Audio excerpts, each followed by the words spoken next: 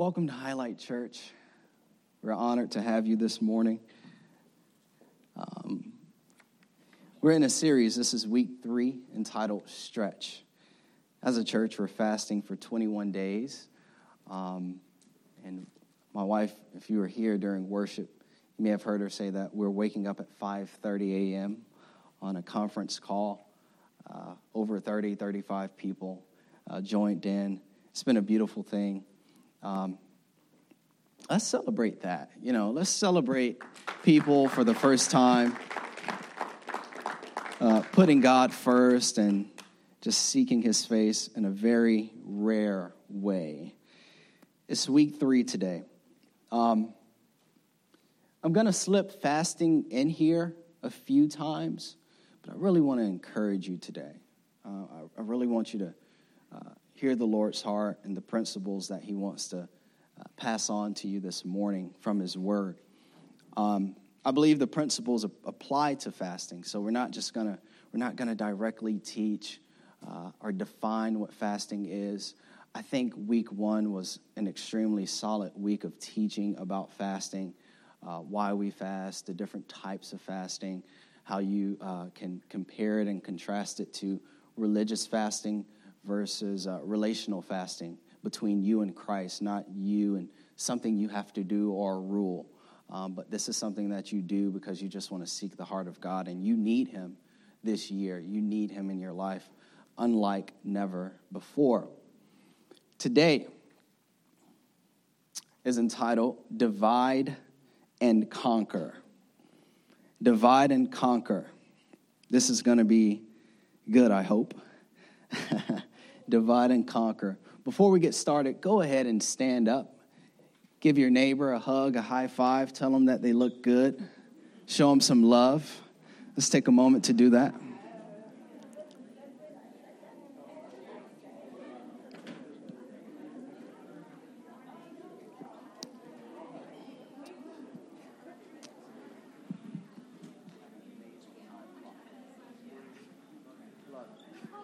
Cool. Praise God.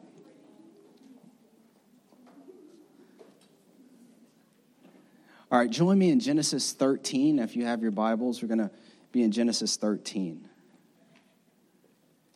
Going to talk about our old dear friend, Abram. There you go. Abram. Genesis 13, we're going to read this entire chapter. But I have 3 points, and we're going to expound here. Let's go for it. So it says here, Abram left Egypt and traveled north into the Negev, along with his wife and Lot, and all that they owned. Lot is Abram's nephew. Abram was very rich in livestock, silver, and gold. From the Negev, they continued traveling by stages towards Bethel. They pitched their tents between Bethel and Ai, where they camped before. This is interesting because Abram is just coming from Egypt. He left his father in Haran. And Abraham is from a place called Ur of the Chaldeans. God has called Abraham to leave his father. He goes to the place that God has promised him, Canaan. Then he leaves Canaan and goes to Egypt. He leaves Canaan because of a famine. And he goes to Egypt where there is food to feast on. He gets into a debacle, and he goes back to Canaan. God said, get your butt back to where I've promised. And so nothing has changed, though, about Canaan. I love God because he can still provide in a famine, during a famished season of your life. He's faithful like that. And he'll tell you to get back to that famine because I'm stretching you. All right, so we got here. This was the same place where Abram had built the altar. There he worshiped the Lord again. It's important to worship the Lord when you feel famished in a certain area of your life. Put him in that area where you feel famished. Put him in that area where you don't feel fulfilled. Meet him in your room. Lock your door. Throw on some worship music. Worship him. Allow him to fill you where there is a famine. That has nothing to do with my message. I'm just kind of throwing that stuff in here. Lot, who was traveling with Abram, had also become very wealthy with flocks of sheep and goats, herds of cattle, and many tents. But the land could not support, I love this, both Abram and Lot, with all their flocks and herds living so close together. So disputes broke out between the herdsmen of Abram and Lot. At that time, Canaanites and Perizzites were also living in the land. God is calling Abram out from his father because he's going to, over the course of the next few millennia, he's about to usher in the Savior of the world. Abram is the father of our faith. If you are a Christian, if you practice Judaism, if you are Muslim, all these different sects come from Abram. But there's only one promise. That promise was through Isaac. Jesus is the seed of Isaac. And so we don't have time to really get into that today. But I love it because the church at the time is living amongst Canaanites and Perizzites, but they're in conflict between one another. God has never called us to butt heads, but to unify and push forward as a church. Because when the world looks at us, they don't want to come to church because church people are fake, church people are phony, and they hurt people. So peace out, okay? It's a lot of stuff in here. I'm trying to get through because we got a lot of stuff to cover. Finally, Abram said to Lot, let's not allow this conflict to come between us. Our herdsmen, we're kin, we're relatives. The whole countryside is open to you. You take your choice of any section of the land you want, and we will separate, divide and conquer. If you want the land to the left, I'll go right. If you want to go right, I'll go left. Lot took a long look at the fertile plains. Note that. He took a long look at the fertile plains of the Jordan Valley and the direction everywhere. It looked like the Garden of Eden. This is what the Garden of the Lord, like everything was there. Oh my God, it's amazing. And it says here, or the beautiful land of Egypt, where they just came from. This was before the Lord destroyed Sodom and Gomorrah. What Lot is actually looking at is Sodom and Gomorrah pre-destruction. If you know anything about Sodom and Gomorrah, we'll talk about that some other day. Lot chose for himself the whole Jordan Valley to the east of them. He went there with his flocks and servants and parted company with his uncle. So Abram settled in the land of Canaan. And Lot moved his tents to a place near Sodom and settled among the cities of the plain. But the people of this area were extremely wicked and constantly sinned against the Lord. It got to a place where Abraham was praying, because pre-incarnate Jesus appeared to Abram. He said, I'm about to judge Sodom and Gomorrah. I'm going to send hellfire and brimstone down on the city. And we have archaeological, historical context to confirm that this actually happened in a city called Sodom and Gomorrah. The pre-incarnate Christ visited Abraham, and he says, I'm about to destroy it. Abraham, being a man of faith, such a righteous man, he said, look, if I pray and you look and you find 50 righteous people in Sodom, would you spare it?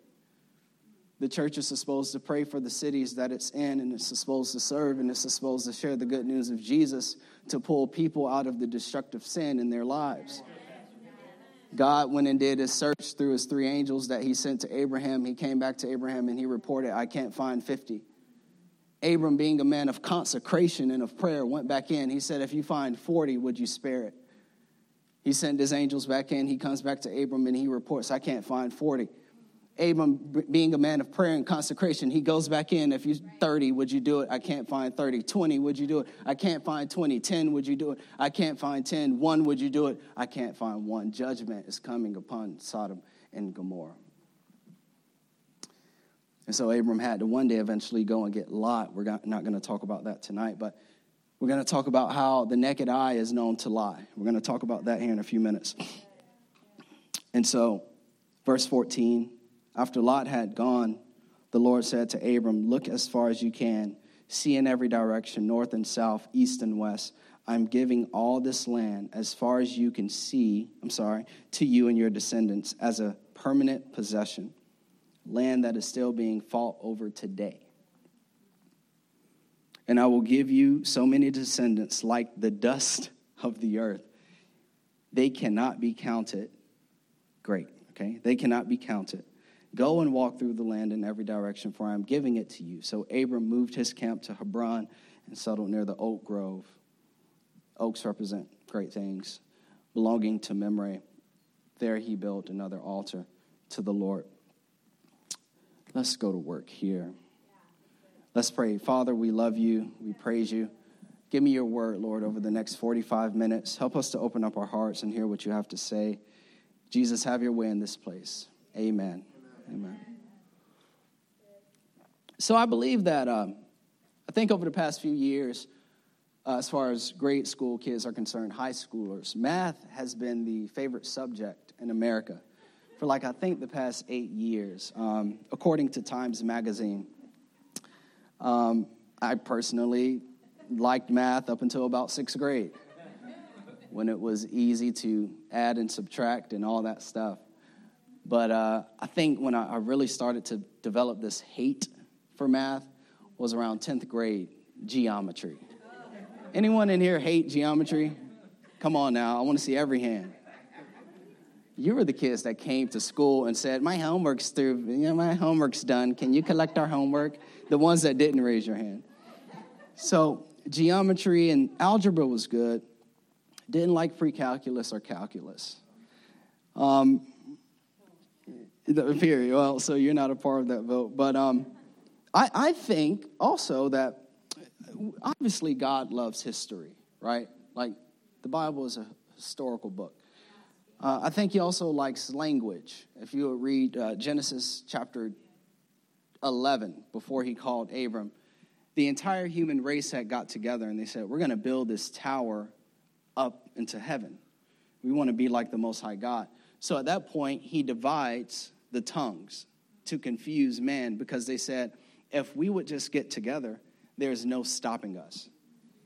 Even when you're focused on being together in a sinful way, there's no stopping you. What if you reversed that and got together for a God purpose? Right. So God said, man, there's no stopping them. I have to mix up their tongues. So I think language, English, math, French, I think it's all God's favorite. It has to be in his top 3.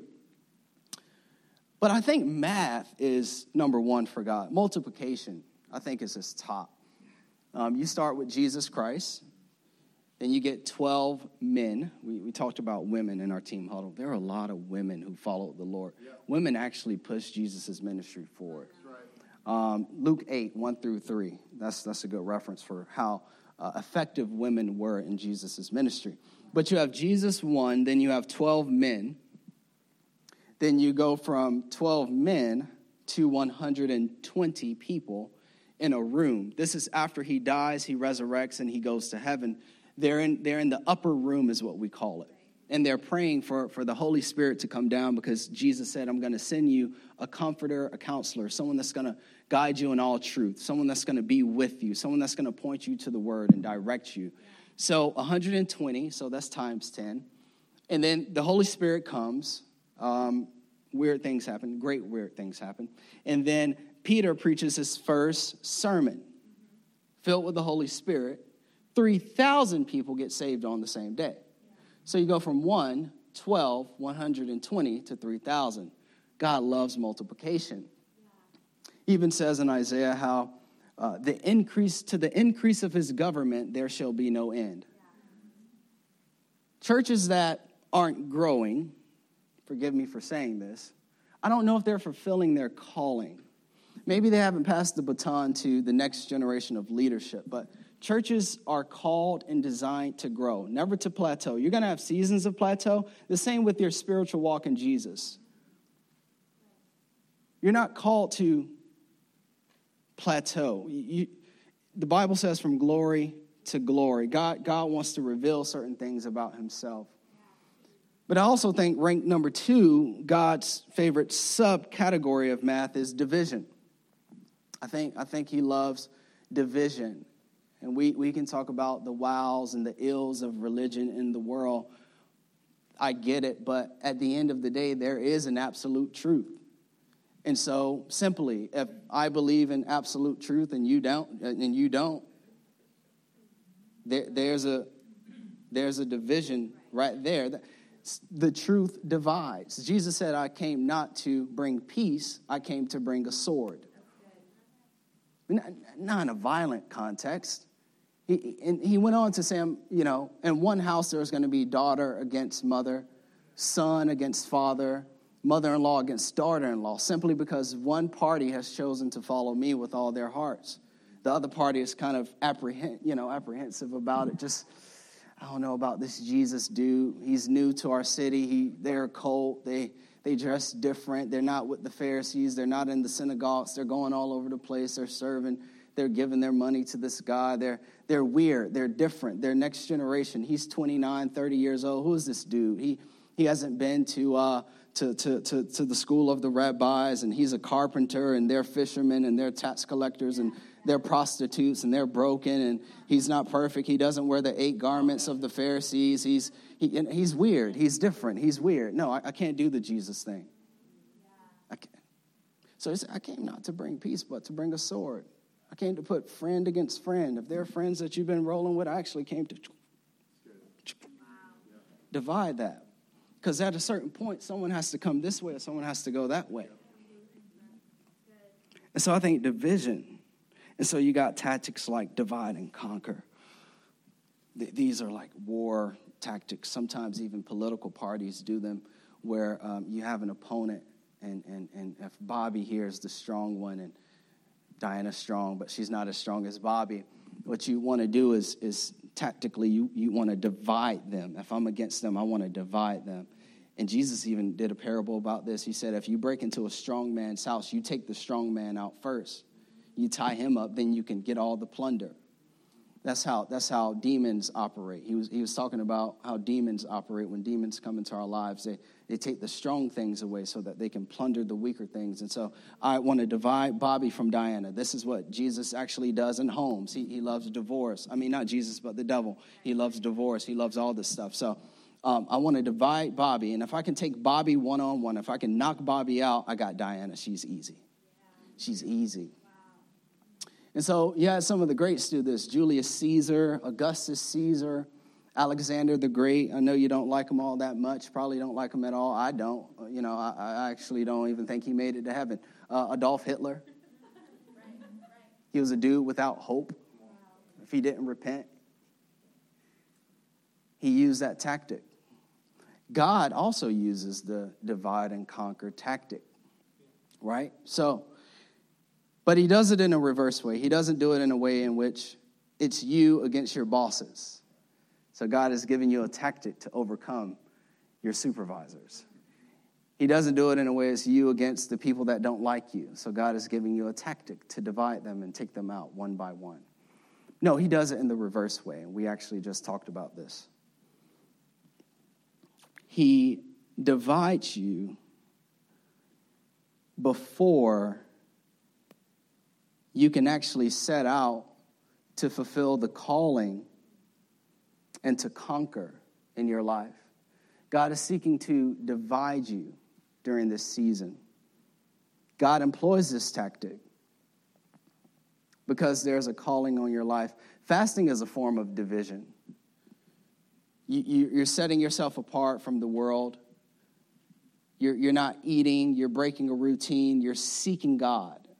So when you're out to eat with friends that are eating, you're not eating the same thing. Why aren't you eating, girl? Why aren't you eating? What's going on? Well, I'm fasting because I'm diving in deeper in my relationship and my faith with Jesus. It's a form of division because of what God plans to do in this year and in your life. You're looking at evidence of how powerful this division tactic is. I've had friends in college, they used to think I was crazy for fasting. Man, I'm going out tonight. I'm fasting, dude. I got to get home. I got to read my Bible. I got to get to bed because God has big plans for me. I can feel it. I can sense it. There's something huge on the horizon. It's a tactic of division. Abram is called by God to leave his father's household. Genesis 12, 1 through 2 says this. It says, the Lord had said to Abram, leave your native country, your relatives, and your father's family, and go to the land that I will show you. I will make you into a great nation. I will bless you and make you famous, and you will be a blessing to others. So leave. I'm dividing you from everything you know, everyone you know. I'm calling you out. I want to show you great and unimaginable things. I want to multiply you. I want to provide for you. I want to increase your influence. I want to make you a blessing unto others, because if the blessing of God is going to flow to you, it's always designed to flow through you. If God is going to do great things, you have to allow that thing to flow through you. The church should not just consume the good news and consume the blessing of God. You ought to always let it flow through you. This is God's vision, plan, and promise for Abraham. Romans 4 tells us that we can claim this promise because Abraham is our father of the faith. Genesis 12, you can proclaim it because Abram has set the stage for you and I think it's Romans 4:17, if you're looking for that reference. There's a process and a protocol, though, and it's divide and conquer. Abram, if you're going to conquer, if you're going to bless all the families of the world for the next 6 to 7 millennia, if you're going to be great, I have to call you out. Yeah. It's time to stop. I know you come from a place where idol gods were worshiped, but I'm calling you to worship and follow the one true God. Yeah. I want you to conquer, but this is the protocol. Wow. I'm cutting it away, and I'm setting you aside. In essence, this is the word holy. Before I became a Christian, I thought holy meant perfect. Holy doesn't mean morally perfect. It means to be set aside for the use of God. And how about this much? God called Abram when he was 75 years old. This tells me that it doesn't matter how old you are or how young you are. You can still be set aside for God, for his great purposes and his great calling. It's never too late. And so now we're going to get into it. We've built our case. We're going to pull some practicality in here. But Abram didn't leave everyone. He brought Lot. I got 3 points. Point number 1, separation precedes elevation. Separation precedes elevation. Genesis 13:9 says this. It says that, take your choice of any section of the land. If you want the land to the left, then I'll take the land on the right. We will separate. Top of verse 9. We will separate. Next month is going to be about small groups. Just a kind of a commercial here. Next month is going to be about small groups. And then in March, we're gonna study some of the most profound promises of God. In March is going to be a series called I Promise. And then I think between April and May, we're going to study through the book of Ephesians. Going to be doing a lot of teaching. We've been in this kind of practical, preachy flow for a while, but I think that in the next couple months, we're going to slow down and just teach some real good theology, get our handles on who Jesus really is and who we are in Christ. I just think that's important. So hold out for us for some time. It's going to be good. So in college, man, Bill Gates is rich. We've talked about him, and this intrigues me. We're back in the sermon. He made like $73 billion last year. Money that we can't even imagine. So for me, I'm not really impressed by the product of something. It doesn't matter to me what it is today. I want to know, what did it take to get to where you are? 73 billion in 1 year. You've been the richest man for the past 15 years, hands down. What did it take for you to get there? And so when I was an undergrad, when I was pre-med, I picked up 2 autobiographies on Gates because I wanted to know his habits, his ways. What did he do? And so at 13, his mom and his parents exposed him to computers. He developed this love for computer programming and computer analytics. He and his friend Paul Allen, they were obsessed with this stuff. At the age of 18, he enters Harvard, and he tells his professors, I'm going to be a millionaire by the time I'm 30. And by the time he was 31, he was a billionaire. And so his sophomore year in Harvard, he drops out because he's spending most of his time working on hardware and studying the execution of the software on computers. And so he helped to establish this foundation of technology that we're now able to enjoy, and he did his thing and all that back a few years ago. What was interesting is that I would read pages where it told me he would work or be awake for 48 hours straight. He wouldn't sleep for 2 days. And then on the third day, he would sleep for 18 hours. Wake up, do it again. Wake up, do it again. He would be in his garage. He would be in his dorm room. He would just set himself apart. He would lock himself in. Then when Microsoft got off the ground, he would spend days in his office and wouldn't even think about it. And his doctor finally told him, this is unhealthy. You have to change your habits. You have to change your ways. What was he doing? He was setting himself apart because of everything that was going to come in the future. Now, today, he's the richest man in the world, and he gives billions of dollars to philanthropy. His friend Paul Allen is in the top 10 richest. They were setting themselves apart. Separation precedes elevation. And so have you ever heard the quote that says, show me your friends, I'll show you your future? If you show me your friends, I'll show you the next 3 to 5 years of your life. The Bible, somewhere, Paul says that bad company corrupts good character. So I have 3 categories where I place people. If you're taking notes, this isn't going to pop on the screen. 3 categories where I place people and how I deal in my relationships with people, even as a pastor. I love all people. I pray for all people. But I have to know where you fit in this deal. So I'm going to go number 1, 3, and then 2, because I think 2 is actually the most profound and the most powerful. Number 1, I place people in the empower category. You are an empowerer. You encourage. You speak life. When I get around you, I want to be around you because there's something about you that sharpens me, makes me better, elevates my perspective. Makes me want to rise to the occasion. There's something about you. So I have mentors in my life, men and women that are older that speak into our lives. And this circle can be very small sometimes, but you need people that you can identify and know, I'm walking with you or you're leading me or I'm leading you. But regardless, we're all empowering each other. Then we're going to go number 1. Then number 3 is the toxic people. They're not the most dangerous, unfortunately. They're the easiest to identify, the toxic people. Those that will encourage you to do things that you know aren't good. Those that gossip and bicker and they're just bad for your soul. They're bad for your life. You love them, but you can identify them. They're toxic. Then number 2, the second category I like to call the neutralizers. They neutralize. They're the dangerous ones. Because I know where the empowerers are.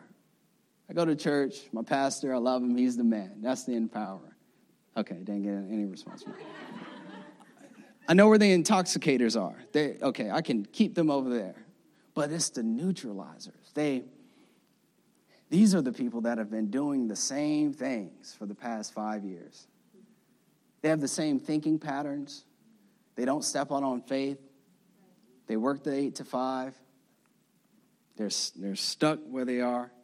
They talk about the same things. They complain about the same things. They want to do the same things on Friday and Saturday. At a certain point, it gets old because you get old. This is the dangerous group simply because you're like, man, I know my life is supposed to be at an 8. Why am I operating at a 4? Because you're carrying a lot of lots in your circle. So there's a context here where Abram says, we will separate. We will separate. I love this in verse 5 and 6. It says that the land could no longer support their wealth. God is going to start a new nation out of Abram, and he sends him off with wealth. Abram inherits wealth from his father, Terah. If I'm getting my facts right, Terah. Lot inherits a certain portion as well from his father. Actually, his father's name is Haran. This is Abram's brother who died.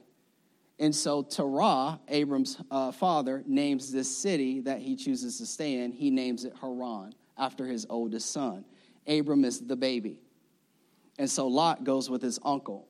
And they get to a point where they say the land, you got to watch me today, okay? We're going to teach clearly in a few months, but stick with me. Today is going to be good. So it says here, the land can no longer support the wealth that we both have. Now, when we think wealth, we think physical things. But I can have a wealth of knowledge. The wealth of the intangible is far more powerful than the wealth of the tangible. So, Lot, the land in which we're going cannot support your wealth and my wealth. You know why, Lot? Because you have a wealth of fear. You have a wealth of doubt. You have a wealth of discouragement. You have a wealth of bitterness. You have a wealth of addiction. You have a wealth of bad habits. You have a wealth of gossip. You have a wealth of unhealthy stuff. I got a wealth of faith. I got a wealth of vision. I have a wealth of expectation. I have a wealth of healing. I have a wealth of purpose. I have a wealth of power.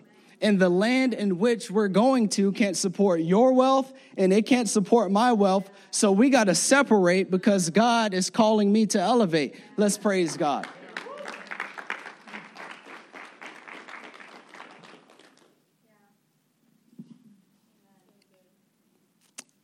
Separation precedes elevation. The name Abram means exalted father. Watch this. He's not a father yet. We just read the verse how God is promising him. So his name is a representation of where he's going. And there's a need to divide so that Abram can conquer.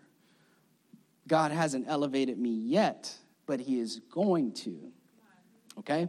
And so Lot is actually symbolic of those things or those people that have the power to prevent the promises of God by paralyzing your production. Abram is going to become a father through production. There are things in your life that God is calling you to bring forth. But if you have certain things attached to you, you can't bring certain things forth. He's paralyzing Abram's production. Abram can't get to work. Abram can't sleep because of all this trouble.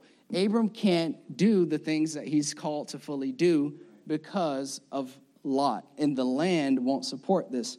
The promise of God is in your production. Your production is your obedience. It's your obedience. Your production comes by way of your faith. So if you have a wealth of doubt and discouragement, and I got a wealth of faith, you're going to level me out. God can't get me to obey or trust him in anything. I can't even take the first step because I'm connected to you. And in order to produce, you have to place yourself in certain environments that are conducive to your production. Is that good? So, and look, I'm not being mean, pastors. Like, this is, like, we got small groups coming up, so it's going to be so important. Please sign up for a small group. Going to have 2 women's group, 1 co-ed, and 1 men's group. Sign up for that group. Put yourself in an environment where you can be encouraged, challenged, and you can dive deeper into your faith. God wants to bring something forth from your life this year. And so I'm not saying don't go have lunch, don't hang out, don't go have dinner. But what I am saying is that you have to love certain people from a distance in order to follow God into your destiny. Praise God for that. Point number 2. I think this may be my favorite one. Naked eye is known to lie.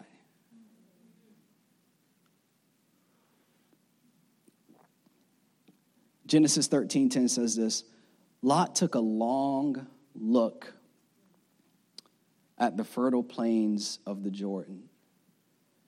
He took a long look at the fertile plains. We're not going to read the rest of that. We kind of explained the Sodom and Gomorrah deal. He took a long look. The naked eye is known to lie. So God has given us our senses, and sense of sight is very vital. It helps us to spot danger, potential relationships, and good things. The sense of sight is extremely vital for our lives.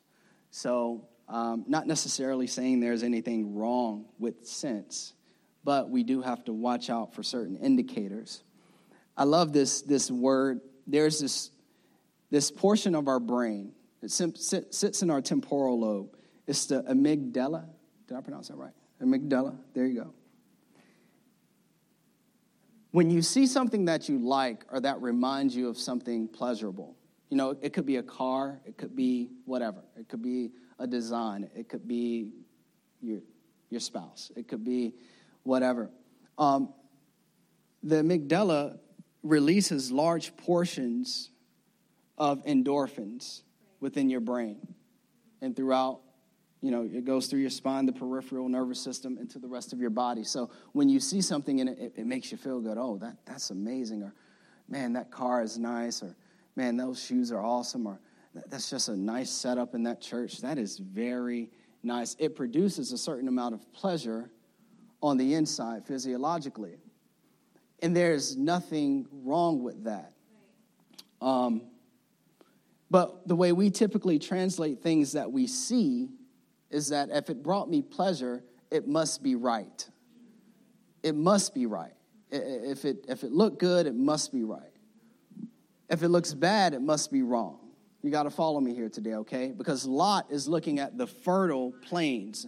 And the Bible says that this place that he's looking at looks like the Garden of Eden, where there was no lack. And it was also toward Egypt, where they had just came from. So, Lot, you're moving in that direction. I'm moving in this direction. So Abraham has the faith and the trust enough to say, hey, you make the choice. Because in Genesis 12, God has already promised me all of his goodness. You choose. Whatever you want to do, you choose. Wherever God sends me, he's going to bless. I'm good. So it says he takes a long look at the plains. There's nothing wrong with our senses. The problem is when we allow our senses to drive our lives in a world that doesn't always make sense. It's when you allow the touch and the taste and the sound and the sight to drive your life in a world that won't always align with your desires. And so Lot is allowing the naked eye to drive him to a place that God is actually going to destroy one day. We have to watch the naked eye. The naked eye doesn't just lie, it will magnify.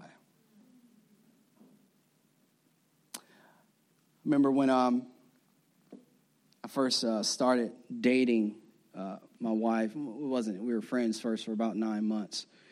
And she had a 2-year-old son. And I'd always told myself, can't marry nobody with no kids. I don't know about that.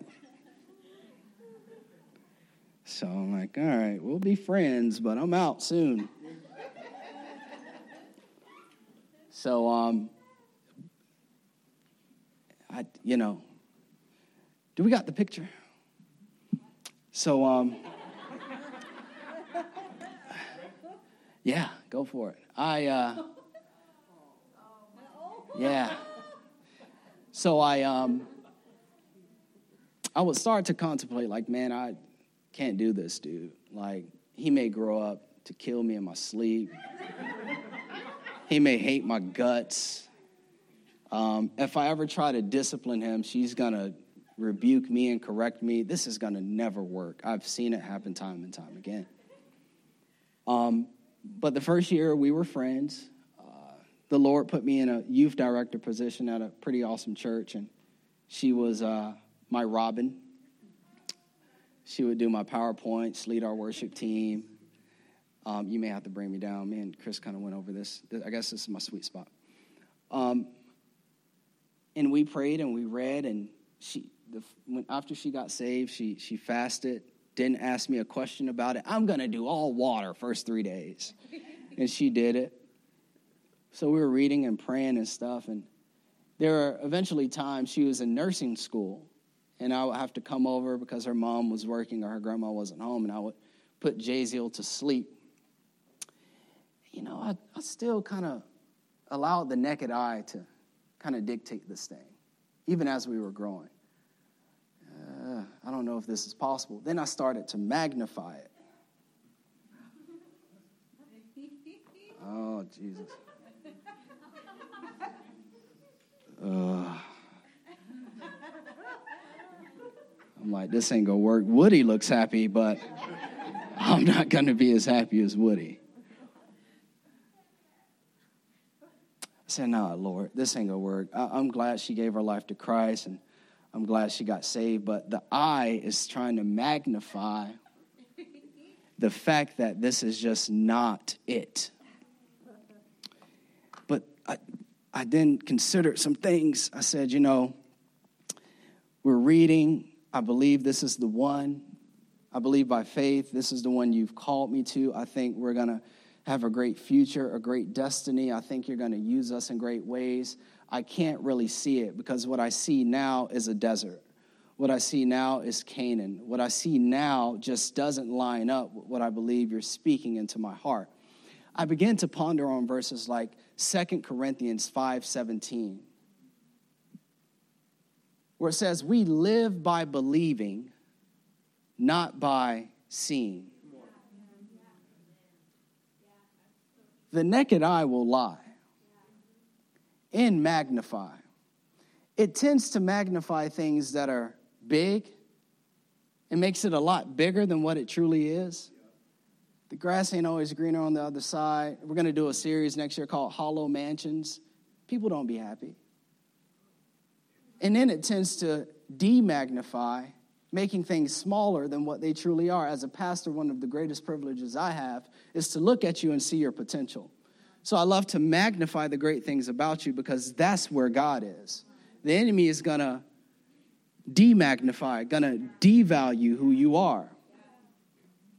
So Lot is seeing the fertile plains, and his eyes are magnifying. What is he doing? He's living by sight and not by faith.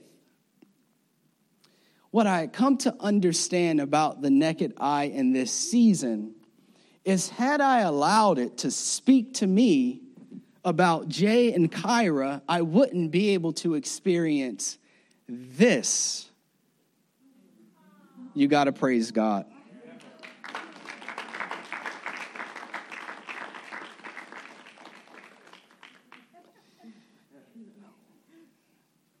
The naked eye will lie.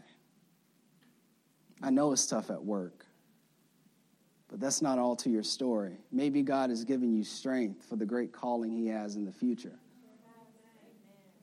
I know those kids are running you crazy, and you and your mom can't get along, you and your dad, whatever your deal is, but he's equipping you. He wants to heal that, and he wants to use that in your future. Had I allowed this, I couldn't have experienced this today. It looks like Sodom and Gomorrah back there, but more so that. Come on, let's praise God. We got point number 3 coming up.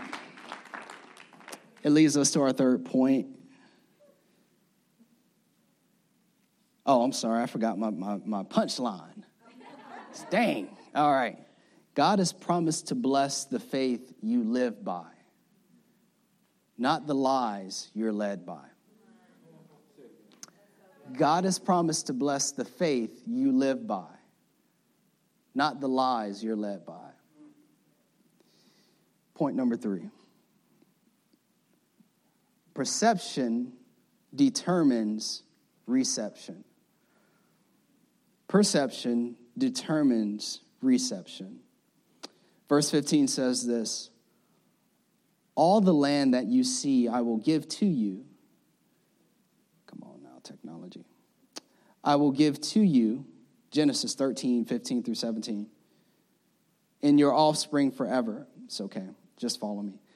I will make your offspring like the dust of the earth, so that if anyone could count the dust, then your offspring could be counted. Just keep that in your mind. I will make your offspring like the dust of the earth. This is important to identify, because whenever God would talk to Abram about what he was promising him in the future, he would use, the first time he used the sky. He said, your descendants will be as the stars of the sky. You got to watch God. Thank you, guys. You guys are amazing. You got to watch the Lord. He likes to sometimes come down to our level to speak to us in ways that we can understand. So Abram, knowing I'm 75 years old, my wife is barren, I don't have any kids, I don't know what descendants you're talking about, I don't know what promise you're talking about, I don't see how you can do the impossible in this situation. God has to give him a photograph of what he's going to do. So scientifically, they say if you stand out on the top of a high place and it's pitch black at night, they say that with the naked eye, you can probably, if you took your time, stand there and count 2,000 stars. From a hemisphere standpoint, there are another 8,000 or so stars that you can't see, simply because your range, your view allows you to only see a certain circumference of the space. But on this other side of the world, there's like 8,000 more stars. So number one, what you can see blows your mind. Number two, there's more than what meets the eye that actually exists. So he's telling Abram, this is what I'm going to do in the future. And he's actually done it right now. As Christianity is 2.3 billion people, 6,000 years post Abram. He's done it because he's faithful. God fulfills his promises. That's good. I like this one, though, because God is speaking to Abram based upon what he's looking at.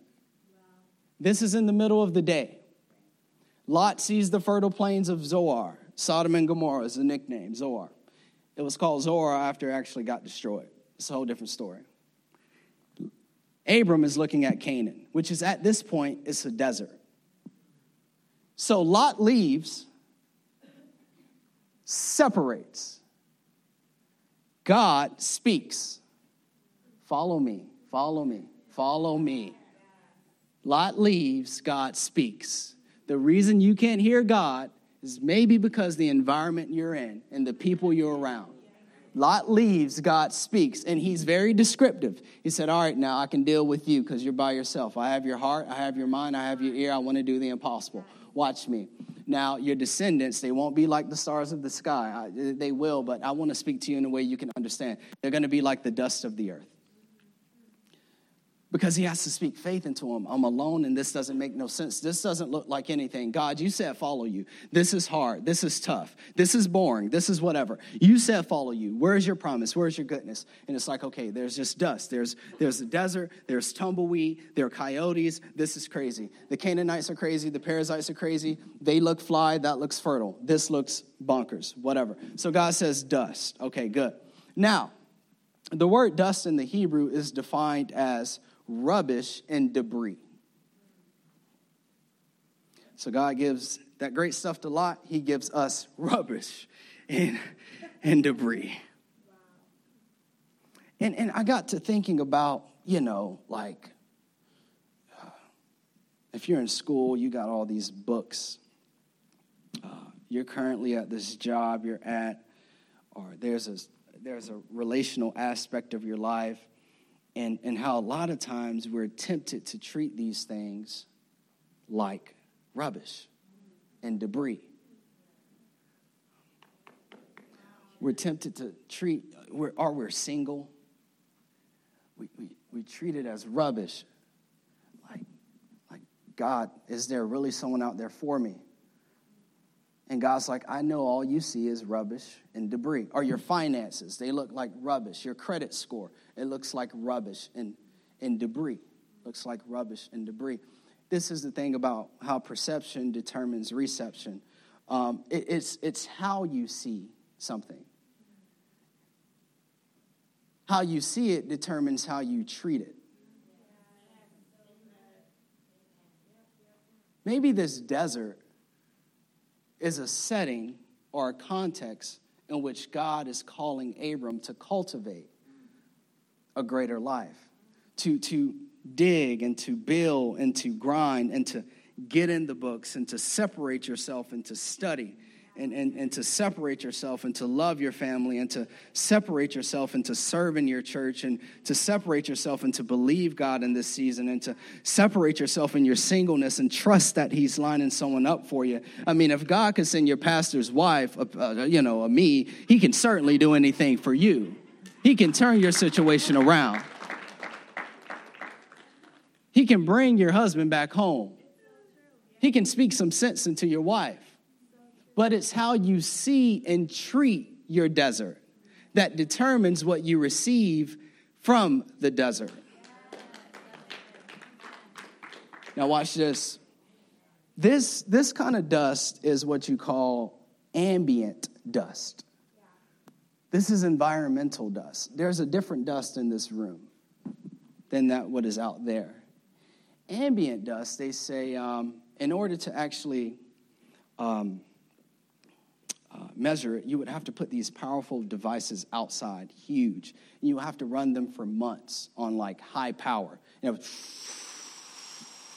it would take months just to gather enough dust out in the environment to weigh in order to determine just how much dust is out there. Scientists today have said that you cannot, watch God, you cannot measure environmental dust. I think y'all just missed me. It just went, you caught me? You can't measure environmental dust. You can't count the stars. You can't count the dust. What is God telling Abram? What I'm about to do in your life, it's going to be something you can't quantify, qualify, express. You just have to have the faith and be willing to experience it. You have to have the faith. So don't see it as dust. Watch me, take a note. Maybe what you see as dust, maybe it's an indication of the magnitude of your destiny. Maybe what you see as dust is an indication of the magnitude of your destiny. It's how you perceive your relationship with God. It's what you trust him for over the next year, 2, 3 years. It's going to take time because Abram's 75. He actually doesn't have Isaac until he's 100. It took 25 years for the promise to come to pass. But nevertheless, you have to be steadfast. What if we started to see opposition as opportunity? What if we started to see barriers as breakthroughs? What if we started to look at our lack in light of God's love? What about the gross parts about ourselves or about life? What if we started to see the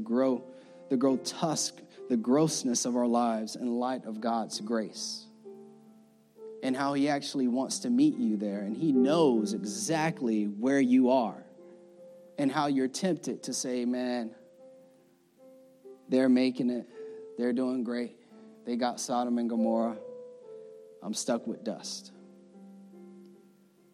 It's how you perceive the dust that determines how you experience the destiny that God has for you. It's how you see that determines what you receive. It's time for you to start to perceive your problems through the filter of his promises. And in Jesus, you've been given all things. Let's stand to our feet. We're going to pray. Let's praise God. If that word blessed your life, Let's praise him with a hand clap.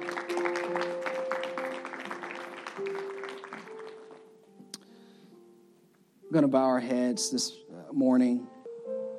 I'm going to pray a prayer of blessing over us. Just open up your heart. You don't have to repeat after me. We're just going to pray. Father, we love you this morning. We thank you, God. Thank you for allowing us to come into a space to worship you where we're free of persecution, but we can freely come in here and lift our hands and experience you and hear your word. God, I pray that you would fill us with your power, your grace, your love. God, thank you for your goodness. Thank you, God, that you're separating us because you're elevating us. Right now, you're working in our hearts. You've spoken today. And there are promises in our lives that you want to fulfill.